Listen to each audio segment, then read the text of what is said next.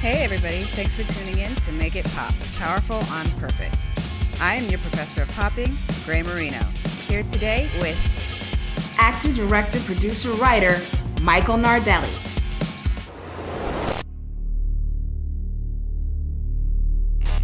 Have you gotten any weird emails from someone claiming to be Molly Solis?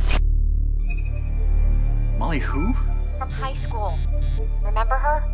A few days ago, we started getting these bizarre messages from Molly asking for help. She loved to write. She was always sending me new stuff. Were they all this twisted? Molly was drawn to that stuff. She spent a lot of time lurking in the weird spots of the internet, places most people avoid. Do you have any idea what Molly was getting involved in? Why she may have wanted to disappear? How can no one know where she is? She put real places in the story. Why not just tell us what the hell's going on? Maybe she's being watched. Maybe we all are. There are people out there dismantling the world, and they're just getting started. People like you. Hackers. Worse than me. They will come for you, and I don't know what they'll do when they find you. If she tried to blow the whistle on the wrong project, All the more reason to keep going if she found something worth killing for. Someone clearly thought she knew too much. I feel like we don't have a choice here. We have to find her. There's something going on. What the hell did she get us into? Let me start at the beginning. Let's get popping. Let's see. Hello. How's it going? Fine. How are you? Good. Thanks for having me, Gray. Absolutely my pleasure to have you. Thank you for your time. Of course. Powerful on purpose. I love it. Thank you. Well, that's what we are, and it's just a matter of how we choose to use our power. Yeah, I agree.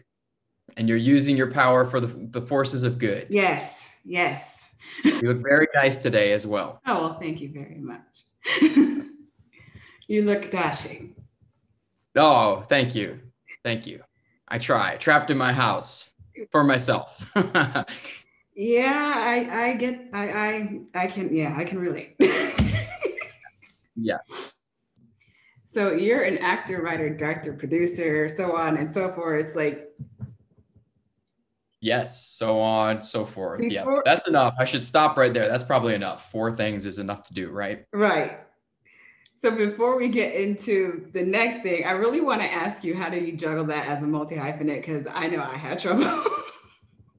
Yeah, well, if you commit to, or if you're interested in doing all those things, you do get into trouble because you're having to split your time and your energy and your attention. And there's no science to it, I don't think. I think if you're passionate enough about what you're doing, you'll figure it out. Right. But by no means easy.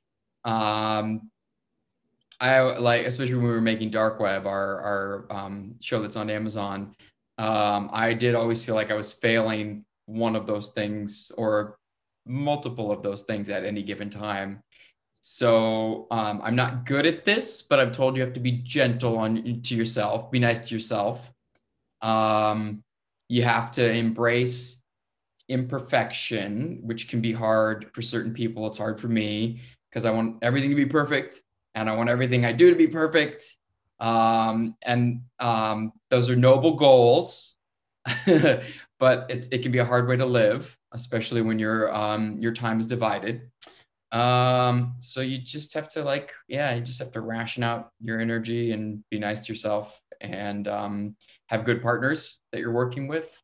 Absolutely couldn't have done it without the partners that I had on Dark Web or any of the stuff that I've produced or acted in. You got to work with, you got to have good colleagues that you can trust. Right. So now what came first? Was it acting or filmmaking? I was always I moved out to LA to act professionally and to go to school, to study theater, but I also studied film.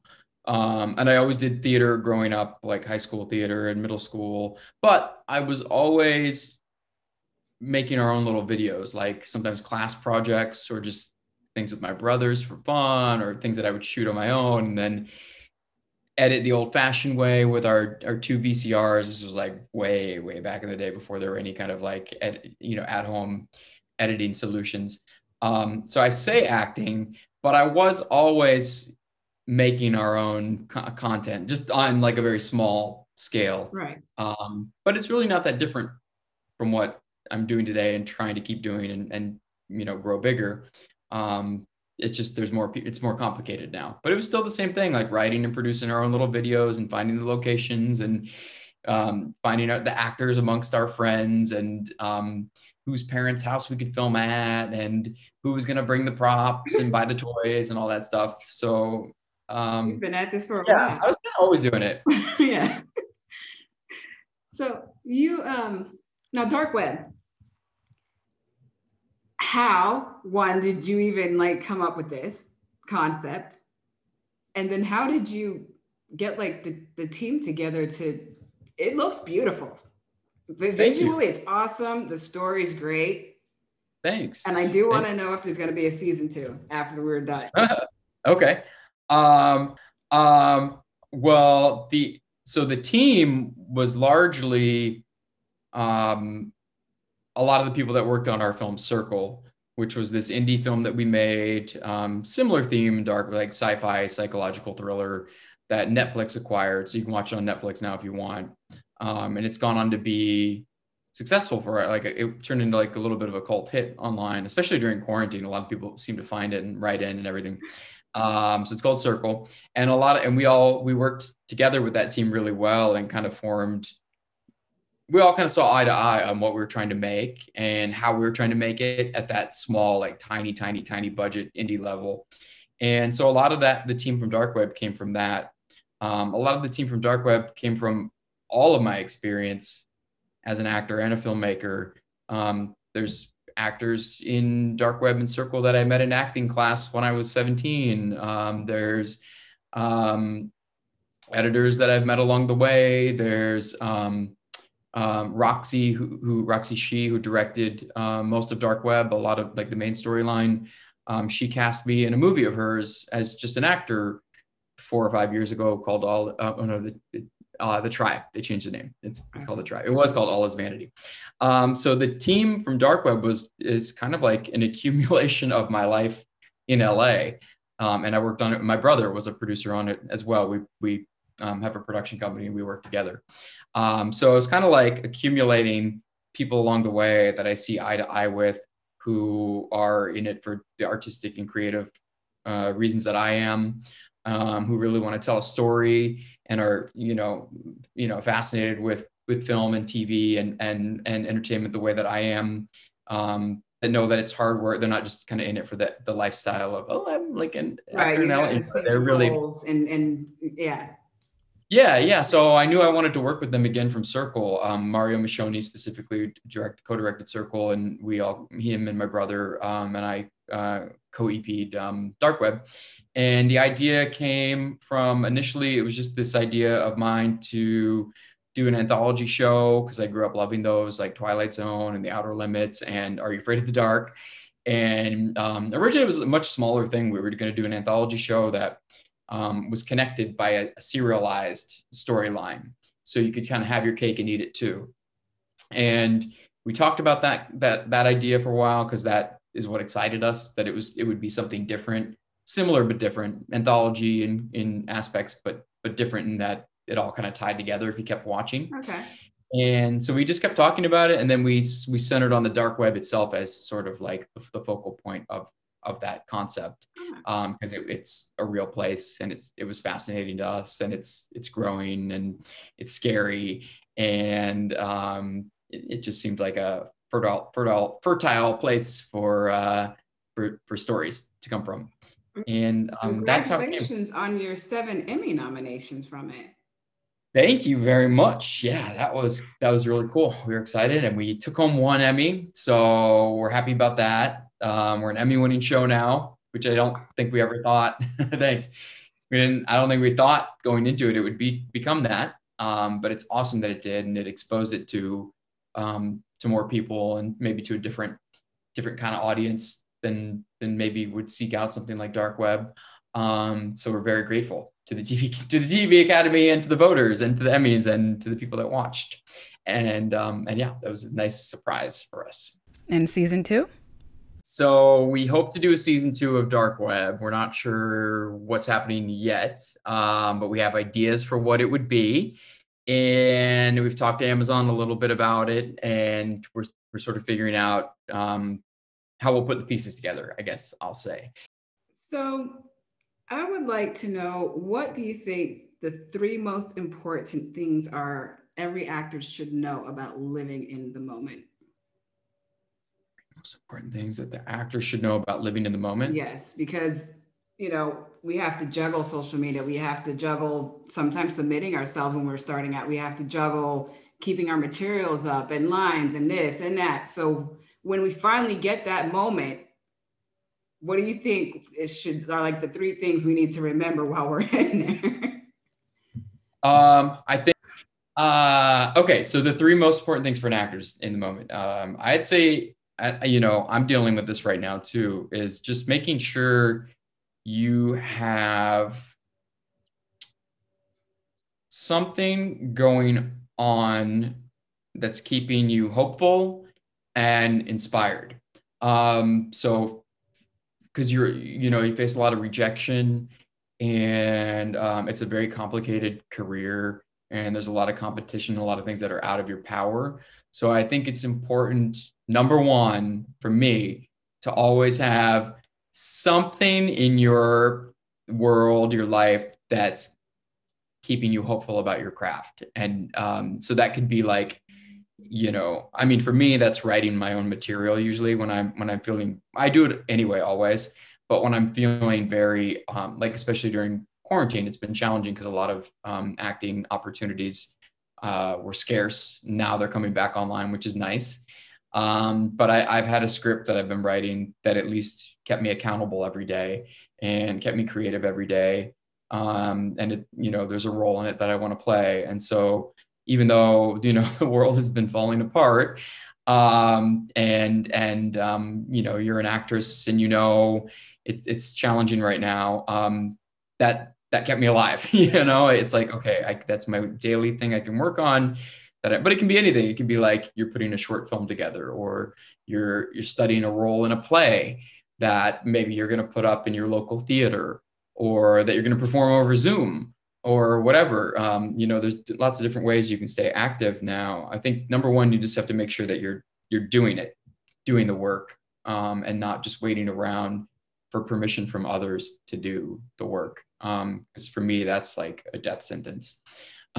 Dramatic. That's dramatic. But it's boring, and it's just frustrating, and you're already kind of powerless in some ways as an actor, performer. You need an audience, and you need somebody to cast you, and all those things. It's good to have something that you can hold on to. It's tangible. So that'd be number 1. I feel like that's like the most important thing. Number 2, I think just make sure, it kind of goes along with that, stay healthy, so that you're ready when the opportunity comes. Keep mind, body, spirit. I advise therapy for actors. I think we talked about that in the Zoom that we did that one time. I just think it's a good thing. It keeps you in touch with your emotions, which is very important as a performer. Keep saying, like we just said, in LA or anywhere as an actor, lots of rejection, lots of things that are out of your power. You can't control how you look or sound, but sometimes when they're casting, they want this or that. And that's, as good of a job as you do, maybe you're too short for the role, or too tall, or whatever. And so, so I'd say, number 2 be therapy, and just staying healthy. It doesn't have to be therapy. It could be meditation or exercise and whatever. And number 3, I guess it would go along with what I said about Circle and Dark Web, is find good colleagues. Yes. That doesn't mean like producing partners. It could just be,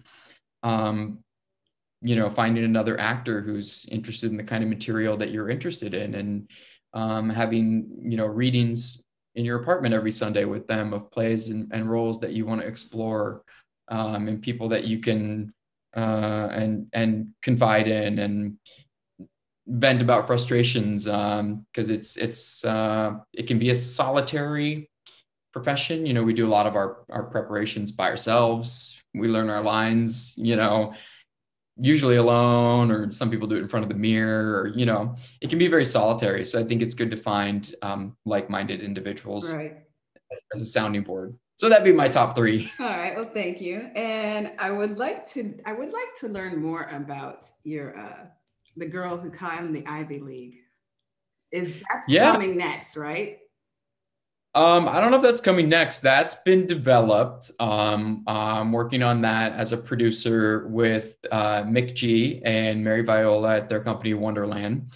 And it was originally developed for Amanda Seyfried to star in, but it's been a while. I think now it's an open project, and it's based on a true story. And I optioned that article as a Rolling Stone article. And it's a true story about this young woman con artist who sort of came from nothing and was always told what she wasn't capable of, and then basically runs away from home and takes the SATs and basically finds out that she's a bit of a prodigy or a wonder kind, however you say that word. Yeah, and unfortunately she wasn't given the affirmations in her childhood to know that on her own and to use that sort of the legal way. She winds up using her skills in an illegal way as a con artist, and cons her way into I believe it was Harvard and lots of Ivy League colleges, and was living a pretty lavish lifestyle in New York. And so she was able to accomplish a lot. And it's sort of the thematic that if she had had people telling her what she was capable of all along, you know, she could have done even more amazing things and done it the legal way. Right. That's what I was going to say is, you know, I'm all for moving mountains and, you know, hurdling obstacles in your way, but, you know, going about it properly. Yeah. There are ways and rules that need to be followed and abided by. Yeah. Or it catches up with you, I guess. But for a movie, it's perfect. There's no consequences. Well, there's consequences in the movie. It's reminiscent of Catch Me If You Can a little bit. You've seen that, but a true story and more modern day. Okay. And with a female lead. I really liked how that sounds. You know, and I mean, we can all relate to not getting that confirmation or affirmation that we need and having to find it for ourselves. Yeah, that's kind of what I was talking about. Yeah, with that, you know, like as actors, we have to find, you know, because if you don't believe in yourself, I mean, most people aren't going to believe in you. Most people aren't supportive of this kind of career, you know. So yeah, you gotta find that grit, I guess. All right, so you are a self-proclaimed nerd. Comic books, sci-fi. So I'm going to ask you what your favorite game is to play. Currently or ever? Ever. We'll go with ever. Ever is probably StarCraft. I grew up playing that game, and StarCraft 2. It's sci-fi and it's strategy. So I really got into like the strategy. That must be like the producer in me. I was like, okay, I need this many, whatever they were, like Terrans here. And I need this, all these, you know, it gets very into like resources and, you know, how many army men you need and all that other stuff, and planned attacks, yeah. And I could play it with my brother. We did it online, so that was that was a great. All right, favorite comic? Y: The Last Man. Okay. It's great. It's great. That and From Hell are two really great From Hell's a graphic novel, and then Y: The Last Man is a comic series where all the men in the world are wiped out except for one. Okay, and your favorite all-time geekiest thing? The one you've geeked out on the most your whole entire life? Probably Buffy the Vampire Slayer. Nice. I grew up on that. I have a lot of memorabilia from that show. I love the musical episode. I still watch it. I read all the comics. Yeah, that one wins. Well, thank you for your time. And do you have any words to offer to those aspiring actors or creators, filmmakers out there? Well, I think what you're doing is awesome. I think it's really cool that you're doing this thank you. To inspire filmmakers and artists and everything. I think this is awesome. And I love Powerful on Purpose. I think that's a great motto. Thank you, babe. Yeah, of course. Thank you. Thank you for having me. And words of advice. Encouragement, inspiration, whatever you want to share. Closing. I just think like it kind of goes back to what I was saying, but I think I didn't make this up. I stole this from somebody, but it's, I won't tell. Yeah, somebody don't wait for the industry to find you. You go off, be doing what you want to do. If it's acting, just be acting, like I said, put up a play or make a short. If you can make an indie feature on an iPhone, great. Do what you love to do and figure out what you love about it. And then you should feel good about yourself, and then let the industry find you instead of chasing the industry, kind of like hire me. Just do your own thing and I think you'll feel a lot. I know I feel better about myself when I'm like, I'm just doing it, I'm making my own thing. And then if they cast me in the show, awesome. And that's happened. I feel like I often book more work from the outside world when I'm consumed with something I'm already working on. I've had that happen where I'm like knee deep into dark web stuff, and then I got cast on whatever. I think it just, you have like a confidence when you're doing stuff on your own, and that's especially right now when things are looking bleak and work is more scarce. Staying stable that way by doing what you love, and you never know who's going to wind up seeing it or hearing it or whatever once you put it out there into the world. All right. Well, everybody, you heard the man. So what are you waiting for? Get out there and get popping. Make it pop.